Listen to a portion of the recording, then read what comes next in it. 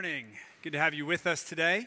My name is Jamie Borchek. I'm one of the preaching pastors here, and just want to say welcome, especially if you're joining us for the first time this morning. We're really grateful that you're here and you made the decision to come out and join us today. If you got a Bible with you, you can turn to John chapter 1, or you can open up your devices and find that, John chapter 1. And while you find it, let me remind you of where we are this morning.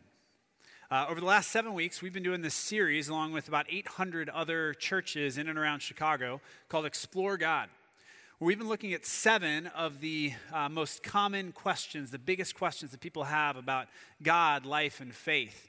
And you can see those questions on the screen behind me. If you've missed any of these sermons over the last 7 weeks, I'd encourage you to go and check those out. You can find them on the Park app or wherever you get your podcasts, and I'd encourage you to go and listen to these. If these are questions that you're asking, we'd love for you to get kind of how we've addressed them over the last few weeks.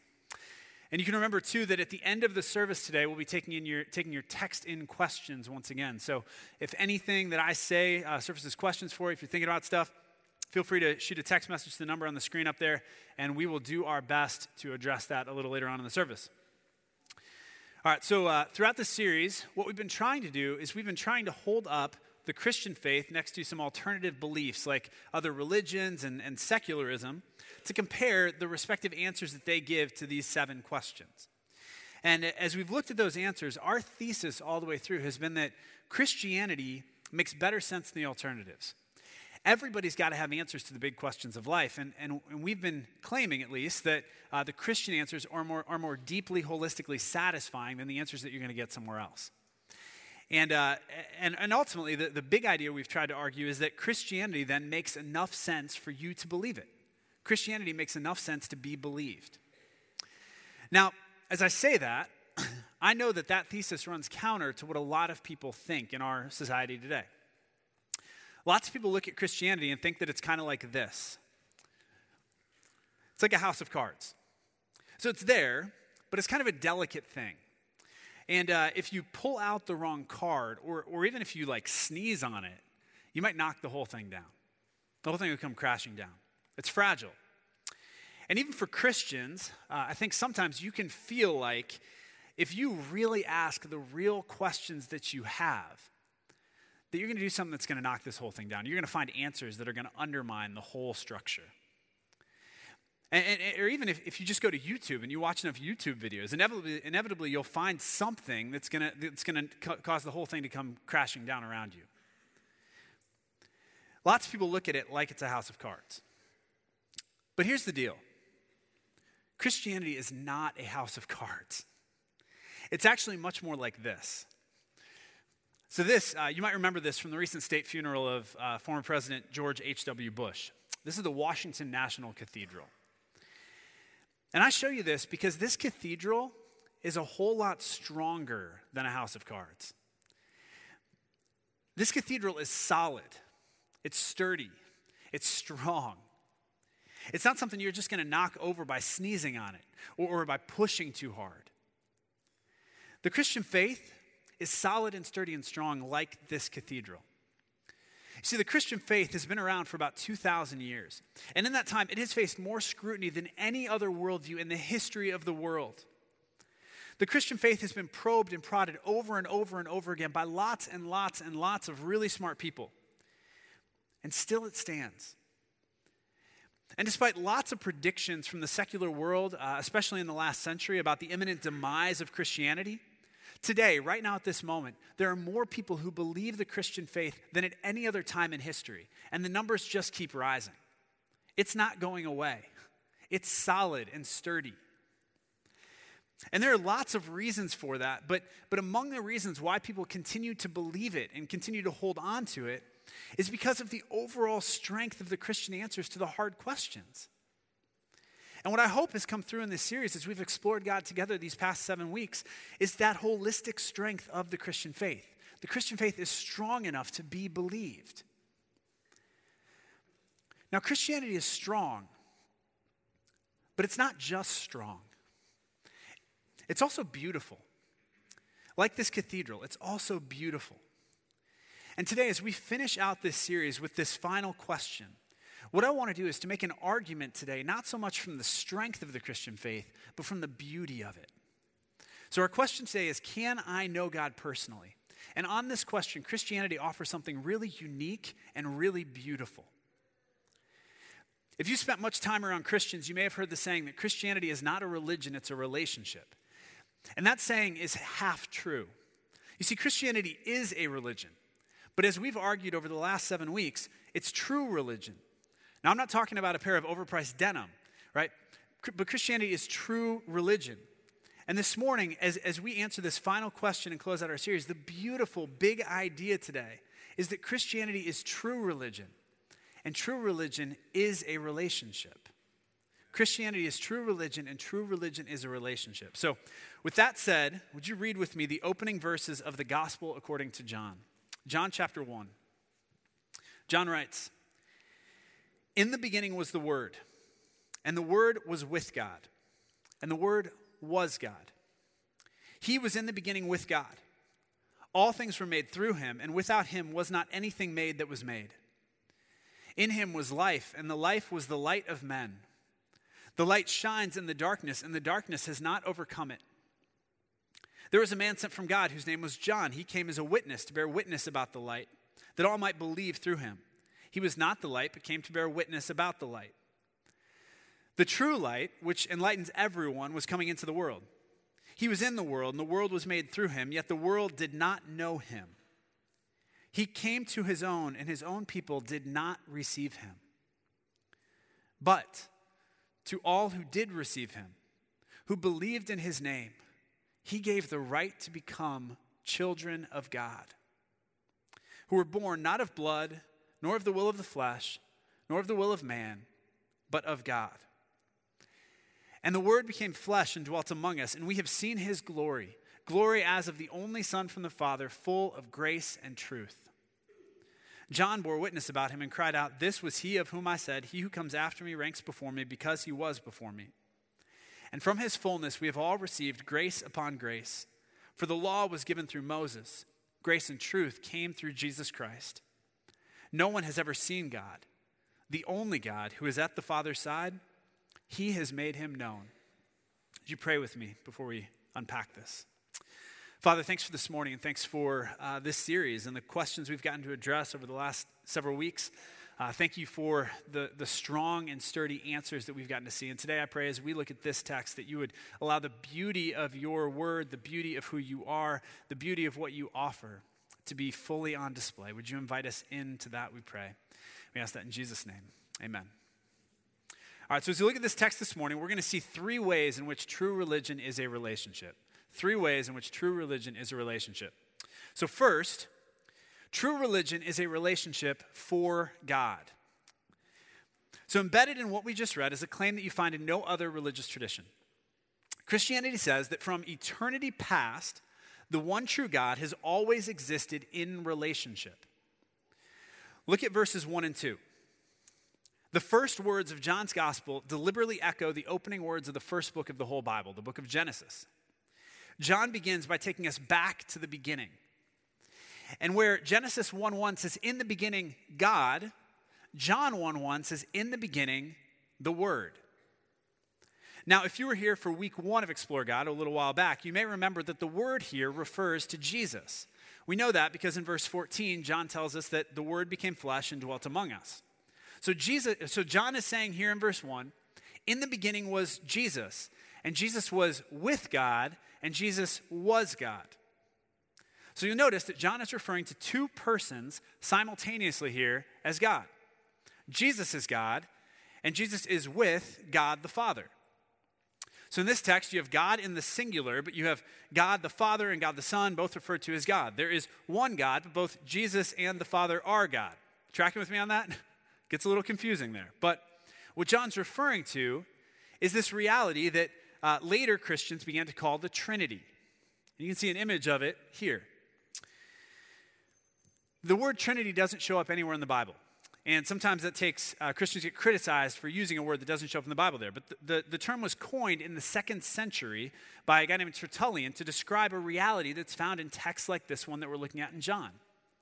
The word Trinity combines the prefix tri, which means three, with the word unity, meaning one. And so the idea is that there is one true God who is a unity of three distinct persons. One God in three persons. That's the idea of the Trinity. Now, I know that that can be a difficult concept to understand. It's hard to think about it. It's kind of like a stick figure trying to think in 3D, trying to get up off the page and think about a 3D world. It's hard to wrap your mind around. And when you think about it too much, it can kind of make your brain hurt.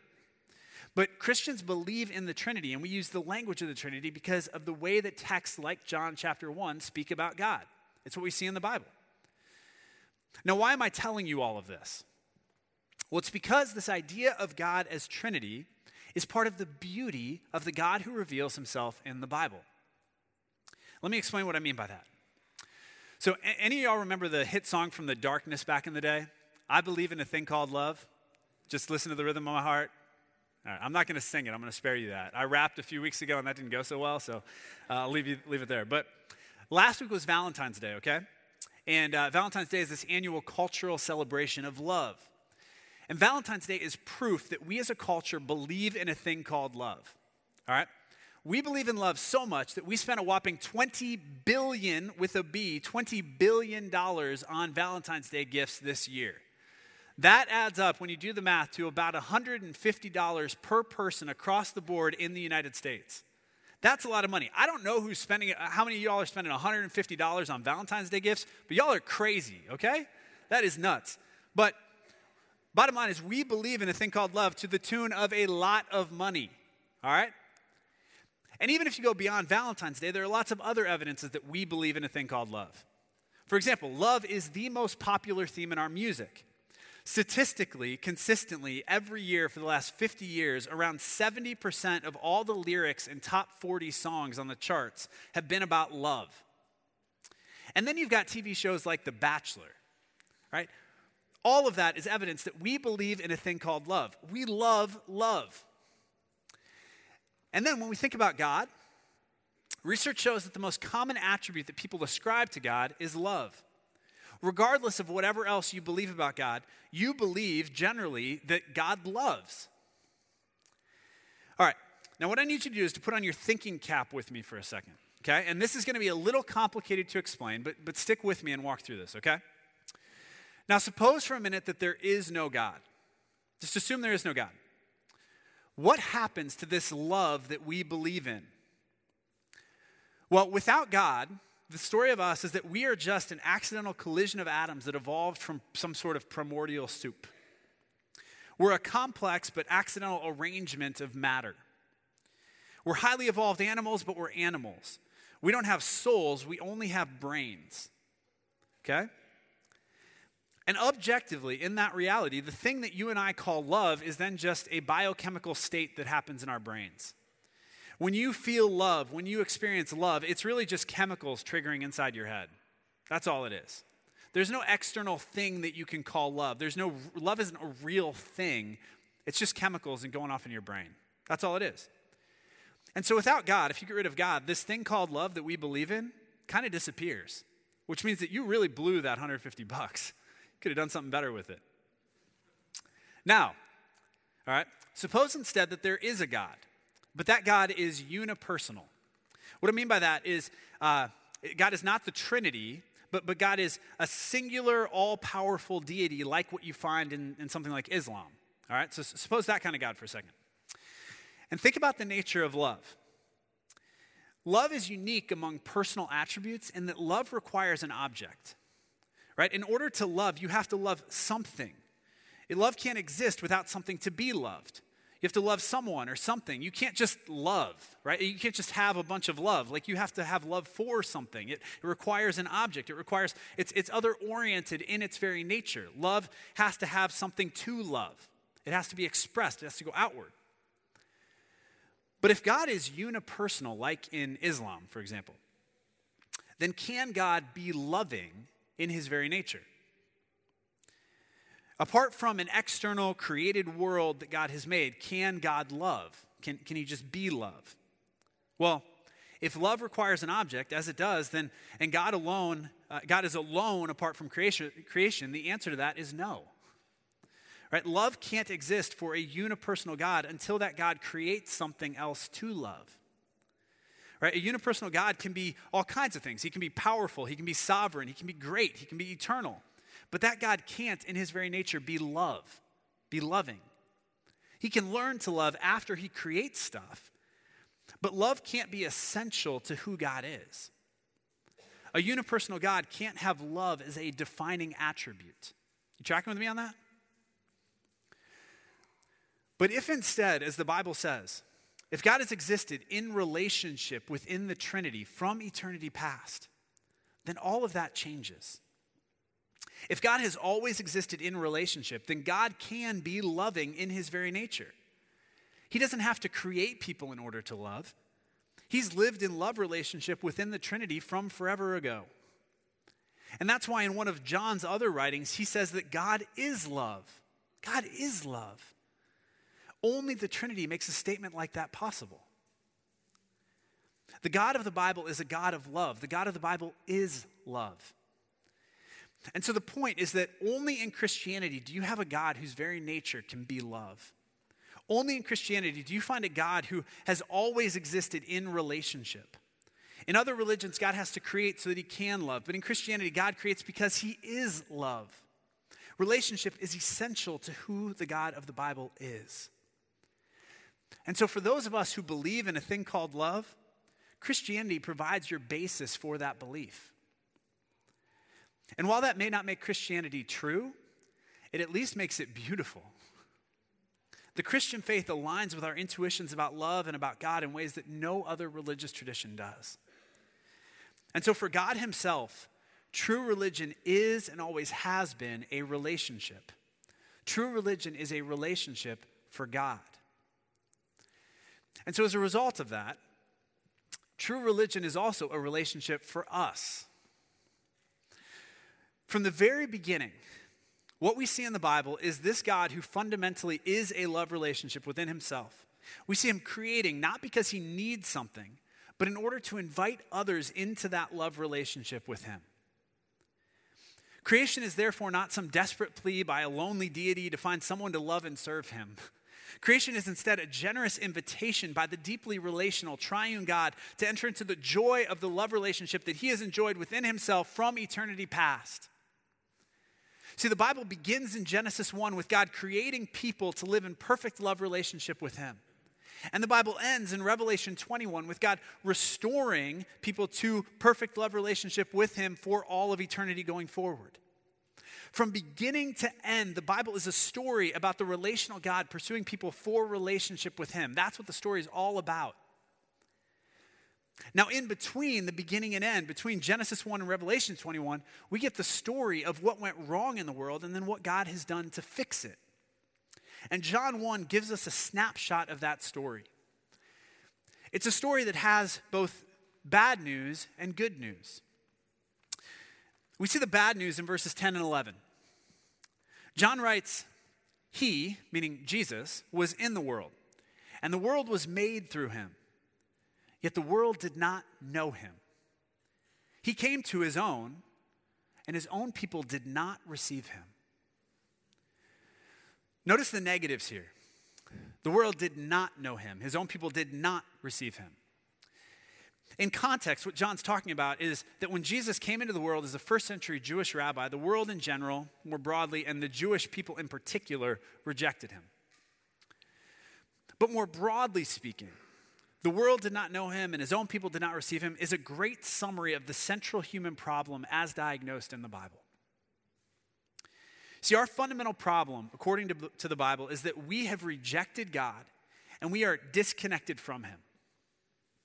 God created us to live in relationship with him, to have kind of a personal relationship with him. But all of us, to one degree or another, have turned our backs on God and walked away from that relationship. So it's kind of like this. It's like God created us to have him as the sun in the center of our solar system of our lives, for him to be at the center of it all. And he made us to orbit around him and to enjoy the light and the life that comes from his presence. That's what he made us for. But what we've done is we've removed God from his rightful place at the center and we've replaced him with all kinds of other things, usually starting with ourselves. said, I'm going to be at the center and not God. And we've pushed him to the perimeter. And when we do that, it's like removing the sun from the center of the solar system. Darkness comes in, and we experience the loss of that light and life that comes from his presence. This is why in verse 5 of our text, John writes of the darkness of the world. It's not to say that we never see the rays of sun still breaking through, but the world in which we live is not filled with the light and life that God created it to experience. We talked about this a few weeks ago. Life in this world is all too often characterized by pain and suffering and darkness.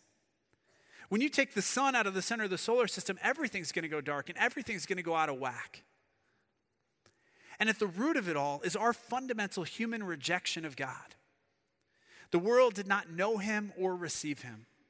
We chose darkness over light. We chose ourselves over God. And as a result, we are disconnected from God, cut off from his light and his life now and forever. So that's the bad news. But there's good news too. And the good news in our text is that the God who created us for relationship with him loves us enough that he didn't just leave us over there in the darkness. This passage in John that we're looking at is really a chronicle of all that God has done for us so that people like us could experience his light and life all over again. So in verse 9, you'll see Jesus, the true light, came into the world. In verse 11, he came to his people. In verse 14, the word became flesh and dwelt among us. He literally moved into the neighborhood to be with us. In verse 17, he brought grace and truth. And in verse 18, he made God known. What John is telling us is that Jesus came into the world. He took the initiative to come to us, to reveal God to us, to shine God's light, and to restore a connection with God. In the rest of John's gospel, if you keep reading going forward, that's exactly what Jesus does. He lives this life that's filled with light. He heals the sick. He restores the broken. He goes into dark places and he shines bright. He speaks God's words of life. And then at the cross, he takes all of the darkness of the world upon his own shoulders. He dies for our rejection of God and for our cosmic rebellion, and he goes down into the grave. And just when it looks like the darkness is going to win, his light breaks through in the victory of the resurrection. In his life, death, and resurrection, Jesus accomplished everything necessary for us to experience God's light and life all over again. That's the good news in this text. Now look at verses 10 through 12. John says, he was in the world, and the world was made through him, yet the world did not know him. He came to his own, but his own people did not receive him. So it's as if William Shakespeare walks onto stage during a performance of Romeo and Juliet, and the crowd boos him away. It's like James Naismith, who invented the game of basketball, walks out on the court during Game 7 of the NBA Finals, and the crowd, the security come and escort him out. The creator of life itself came into the world, and the world told him to scat. Get out of here. But, verse 12. But to all who did receive him, who believed in his name, he gave the right to become children of God. Now, if I show up at my house later this afternoon, and one of y'all is laying on my couch eating food out of my refrigerator, what's that conversation going to look like? Now, don't get me wrong, Kinsey and I love having people over. You know, a lot of you have been in our house. We hope that can happen for more of you in the future. But if you want to come into my house, we're going to have to talk about it, right? Like, you can't just show up at my house and start laying on my couch eating my food. But if I show up this afternoon, if I get home, and Trip, my 5-year-old, is laying on my couch eating food out of my refrigerator, what's that conversation going to look like? What's up, buddy? How you doing? How's your day? What are you up to? What's going on? Right? It's a totally different conversation. And the thing that makes it different is that Trip is in the family. He's my kid. He's mine. And so he belongs in my house. He's got access there. You see, my sons, Trip and Jet, have total access to my life. They don't have to ask permission to come in. They belong. My home is their home, and they're welcome there anytime they want for as long as they live. Now, when they turn 18, they're going to have to find somewhere else to live, right? Or sometime around then. But they can always come back. Like, they've got a place in my house. They belong in my home because they are my kids.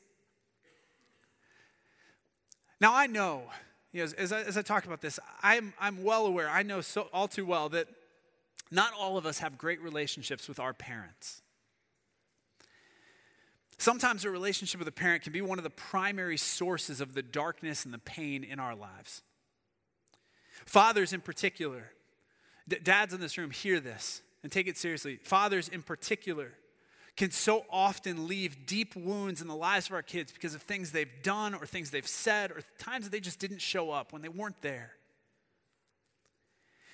And so all of that can make thinking about God as a father really difficult. But lots of us here today, we're parents ourselves now. I mean, we're practically outnumbered by the kids down the hall every Sunday. There's a lot of those little guys down there. And no matter what your relationship with your earthly father was like, when you become a parent, there are some things you start to understand about God as Father in a totally different kind of way. Like, I think for most of us, even when parenting is hard, which it is a lot of the time. Can I get an amen? Parenting can be really hard, but even when it's hard, man, you would give anything for your kids, wouldn't you? Like, I think about Trip and Jet, and I just love those boys. There are times where they drive me nuts. They fight with each other. They break my stuff. They disobey me. They embarrass me. Right? One of them's getting potty trained right now. I won't say which one. One of them's getting potty trained right now, and he poops all over everything. Right? Like, that's not fun to deal with. And sometimes they're super sweet too, but man, sometimes there are whole days where it's just hard to be a parent, where you're frustrated with your kid. But here's the thing about being their dad. My boys go to sleep most nights a while before Kinsey and I do, a couple hours before us. And oftentimes, almost every night, when we go up to bed, what I'll do, my kids have been sleeping for a few hours and they're laying in their beds and they share a room and they're laying in bed. And what I'll do is I'll sneak into their room in the dark and I'll walk over to them, walk to each of their beds one at a time. And I'll just rustle their hair a little bit while they're sound asleep. And I'll lean over and I'll give them a little kiss on the cheek. And I'll whisper in their ear, hey, I love you, buddy. I'll say a little prayer for them. Walk over to the other bed, do the same thing. And then I'll sneak out of the room and head back and go off to bed.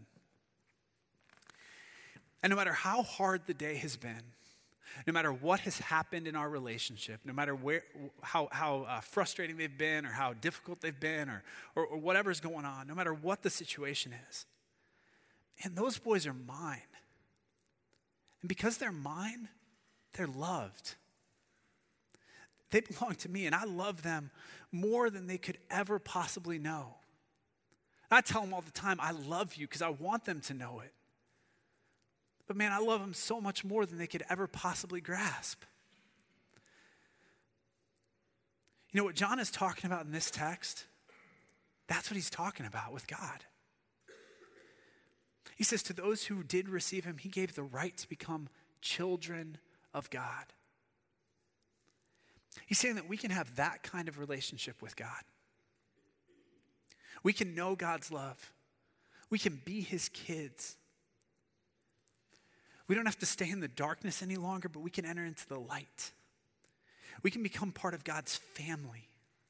That kind of relationship is available to any and to all because of all that Jesus has done for us. We can be children of God. And so that's the second way that true religion is a relationship. True religion is a relationship for us. And that leads to the third and the final way. Because of everything we've said today and throughout this series, true religion is a relationship for you. We live in this day and age where it's easier than ever before to know a lot of things about a lot of people. Social media makes it super easy to creep on people and get some sort of like weird access to their lives. Right? So you can watch your favorite celebrity do things that previous generations never thought possible. So if she wants to, which I assure you she does, Kinsey can watch HGTV star Joanna Gaines tickle her toddler son on some random Tuesday afternoon. Like, she can find videos of that kind of thing, and she can watch it, and she probably wants to. I know her pretty well. I'll just be honest with you, like, I can watch the greatest basketball player of all time, LeBron James, thank you. I can watch him, like, cheer on his kids at some random middle school basketball game if I want to do that, right? And I will maybe admit to having done that before. So you can know all kinds of things about all kinds of people that you want to know about. But knowing about people is so different from actually knowing somebody, isn't it? Right? Like, Kinsey doesn't know Joanna Gaines, sorry, sweetheart, and I don't know LeBron James. We know a lot about those people, but we don't know them. And in this series, we've talked about a lot of truths about God. And we made the case that those truths about God make believing in the God of the Bible possible, feasible. We've argued that Christianity is not a house of cards, but it's much more like a sturdy cathedral. But here on this point, we need to shift that metaphor slightly once again to capture the real essence and the beauty of what Christianity is really offering you. Because it doesn't just offer you true knowledge about God. It offers you individually, you personally. It offers you the opportunity to actually know God, to have a real relationship with Him. So it's like this. With the Washington National Cathedral, you can look at an image like this one, and let's see if that gets up there real quick. You can look at an image of the cathedral, and you can learn more about it by looking at it. You can go down to Washington, D.C., and you can visit the cathedral. And you could walk around the grounds, and you could check it out for yourself, and you could study the exterior architecture. You could do research on it. You could become convinced that it is indeed structurally sound, that it's sturdy, and that it's strong. And you might even be moved by the exterior beauty of the building, right? But no matter how strong and beautiful it looks from the outside, there's a knowledge of the thing that you can only have when you actually step inside the doors and you get in the inside of it. There's a knowledge of it that you can only attain when you experience it from the inside out. From the outside, for all its strength and beauty, a structure like the Washington National Cathedral can seem really intimidating and foreboding even, right? But something happens when you walk inside and you experience the light streaming through the stained glass windows. When you see the beauty of it from the inside, the experience, the knowledge is something different. It's something more intimate, something much more personal. And so in this way, I think the image of the cathedral actually might be unhelpful for us. Because what God is inviting us into is something that is far more intimate and personal than a giant cathedral can ever possibly convey. So here's another image. This is a front door of some random house that I found on the internet. Thank you, Google. But it looks super inviting, doesn't it? And it's in the summer. Do y'all remember summer? Yeah, hopefully that's coming again. But for the sake of illustration, imagine with me that this is the front door of God's house. He lives at 164, whatever street this is. Imagine this is the front door of God's house, okay? And today, the idea is that He's inviting you to come on inside. He's asking you to come on in. Today we've talked about how true religion is and always has been a relationship for God. And how true religion is a relationship for any and all because of what Jesus offers. But at the end of the day, knowing all of that adds up to knowing about God. You can know a lot about God and you can still be disconnected from Him. You can see the light without having the light shine directly on you personally. So where we need to finish today is by talking about what it means to actually know God. How do you go from standing at the door looking at this thing to actually stepping inside and entering into a real relationship with God? Look back with me at verse 12. If you want those refrigerator rights and couch privileges in God's house, how do you get them? It says, to all who did receive him, who believed in his name, he gave the right to become children of God. Now notice what it doesn't say. It doesn't say that you get into the family through your performance, through doing good works or keeping the rules or being religious enough. Every other religion in the world bases connection with God on your performance.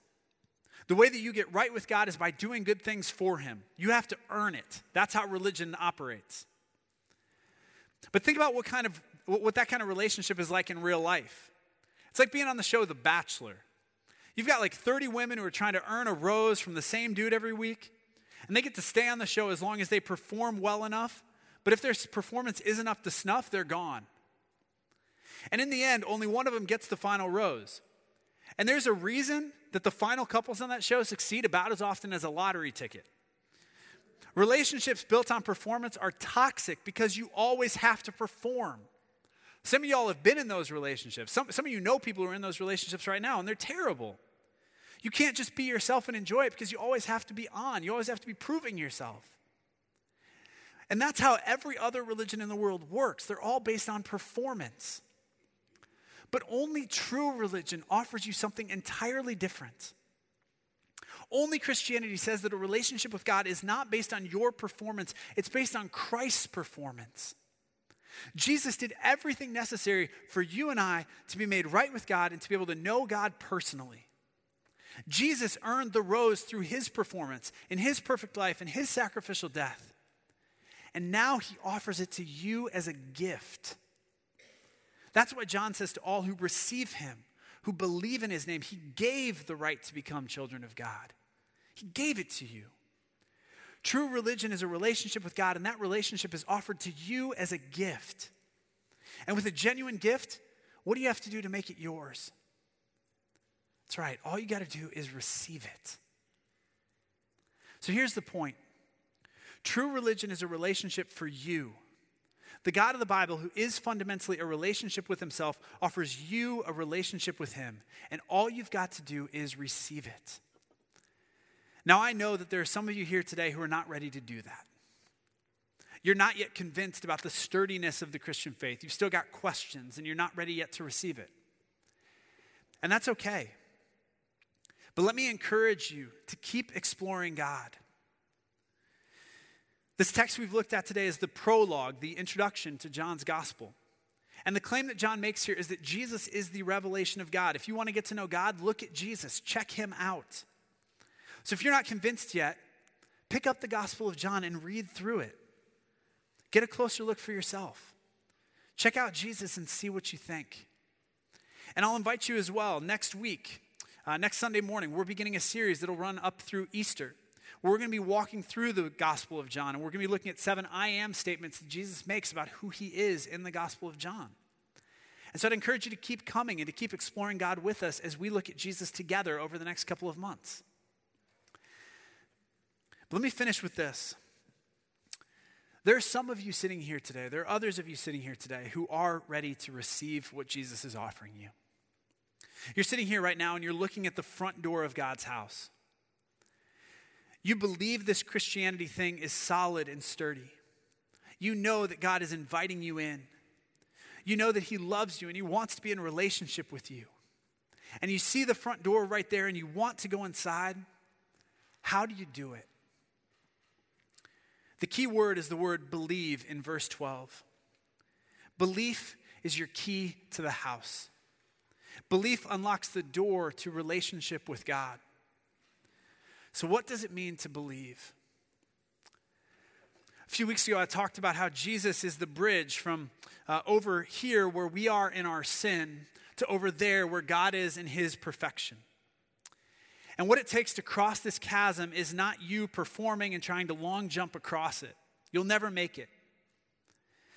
Christianity tells you instead that there is a bridge, that Jesus laid down his life to be the bridge across this gap so that you could have relationship with God.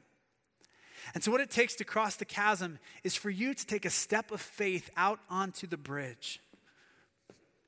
The bridge is like one of those moving walkways in the airport. You step out onto it and Jesus takes you all the way there. He does the rest. And so you've got to intellectually believe that the bridge is there. You've got to see it and say, yeah, it will work. But intellectual belief is not enough. It's not just a matter of saying that it will do it. It's actually a matter of taking the step and putting your faith there, putting your trust there, believing, relying on it. That's what it takes. And so it's not some blind leap of faith into an abyss, but it is a step. It's a step that you have to take. It's the most important step you ever could take. It's a step that gets you into relationship with God because Jesus does the work for you to get you there. And when you take that step, that's when you actually enter into the cathedral and you see the light streaming through the stained glass windows into your life. When you take the step, that's when you can grab the snack out of the fridge and settle in on the couch to hang out with your dad. When you take that step, you get your connection with God restored and the light returns to your life and you get to experience relationship with God from the inside. And that doesn't mean everything's going to be roses and rainbows all the time. In any relationship, there are going to be ups and downs. You can ask anyone who's known God for any length of time. There are times where the relationship will feel super close and other times where it's going to feel more distant. But over time, the relationship develops and you get to know him better and better and you trust him more and more. And all along the way, no matter what it feels like and no matter what happens on any given day, at night as you lay your head to bed and you lay asleep in your bed, you can be assured that your heavenly Father is there whispering his love over you. He'll be your father, and you'll be his child, and you'll have a real relationship with him. So in a minute, I'm going to pray a prayer where you can express your belief to God, where you can take that step out onto the bridge and you can trust yourself to Jesus in order to begin that relationship. And if you're ready to take that step, to walk through that door and to receive all that God offers you in Christ, then I'd invite you to pray silently along with me. When I finish praying, we're going to take communion. Communion is a family meal where those who believe get to celebrate relationship with God together. And so if you're here today and today you make that decision to receive Christ, to believe in him and begin that relationship with God, then come join us for that family meal for the first time. And then after service, come on up front and talk to me or to one of the deacons or other pastors so we can get you plugged into your new family of faith. Our question this morning was, can I know God personally? Knowing God personally is what the God of the Bible is all about. True religion is a relationship for God, for us, and for you. So come on into the house. Let's pray.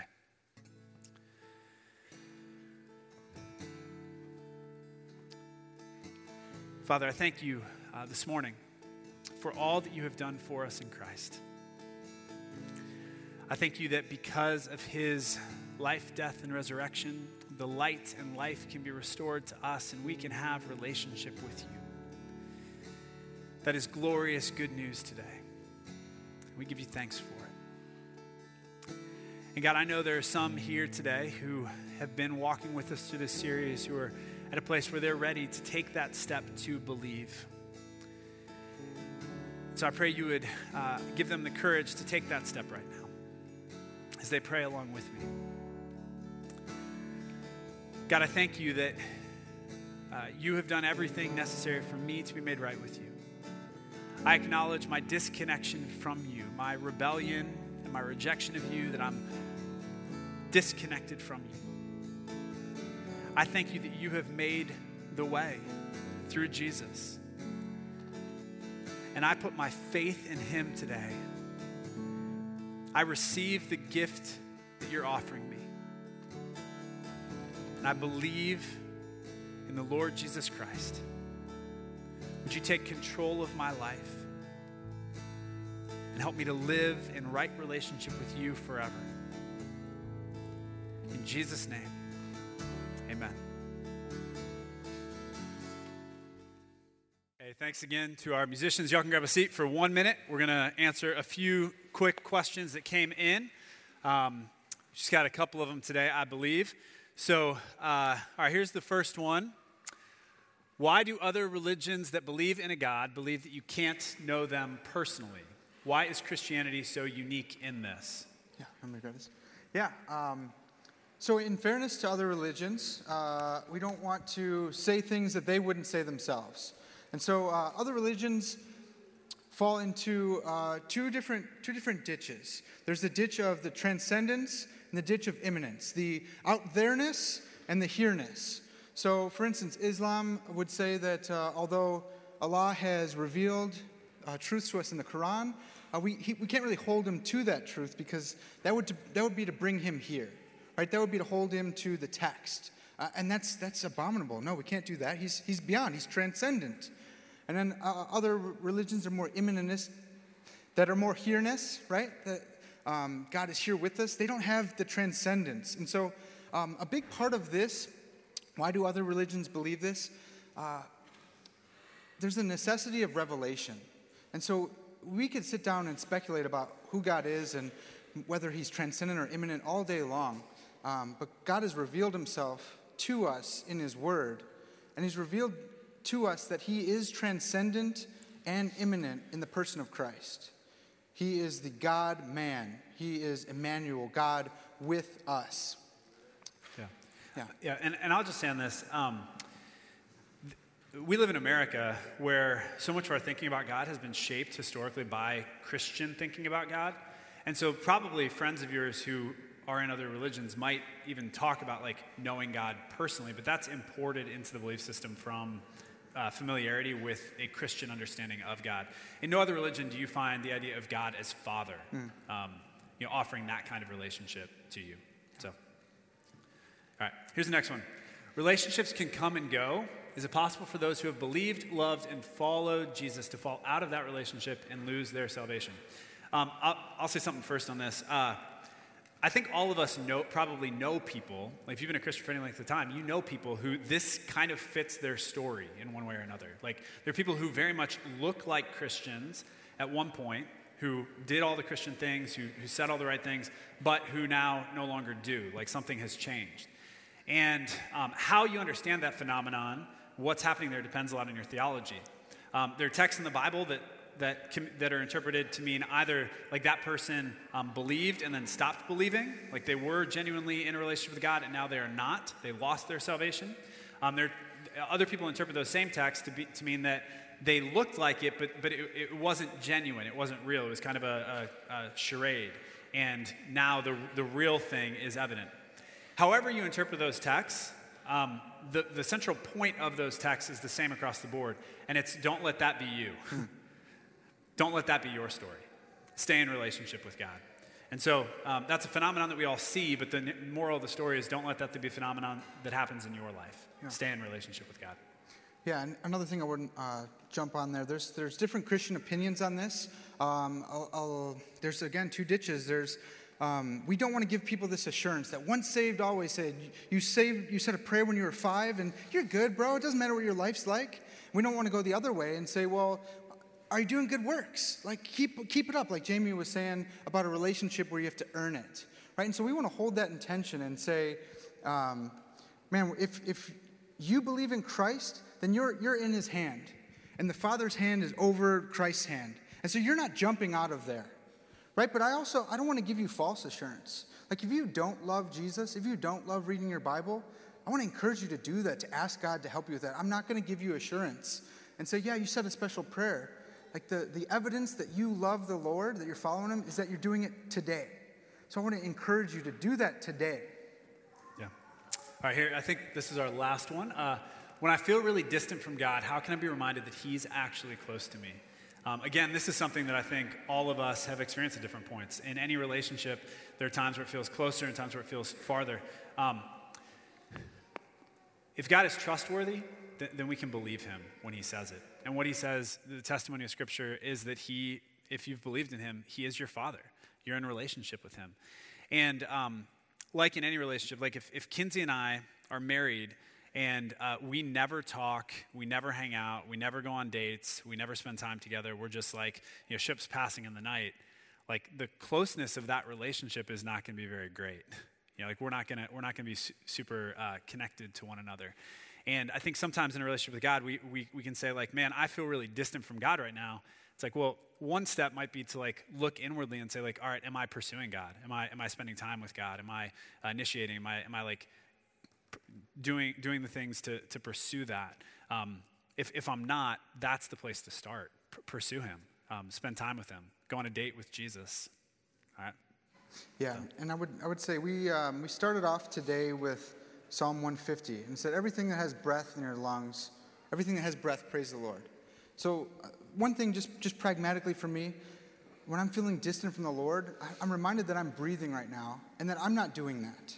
I'm not thinking about, I can control it, I can hold my breath, not very long, but I can do that, but there's all this going on right now inside me that I'm not doing. My heart's beating. Man, God's doing that. And even though maybe relationally I feel distant, he's still here holding all things together, and that includes me. And that's the kind of God, that's the Father that we have. He cares enough to continue to let me breathe. He's given me air in my lungs. And maybe that doesn't work for you. For me, that's awesome. He's here with me, so much so that without him, my heart's not beating. I don't have any breath in my lungs.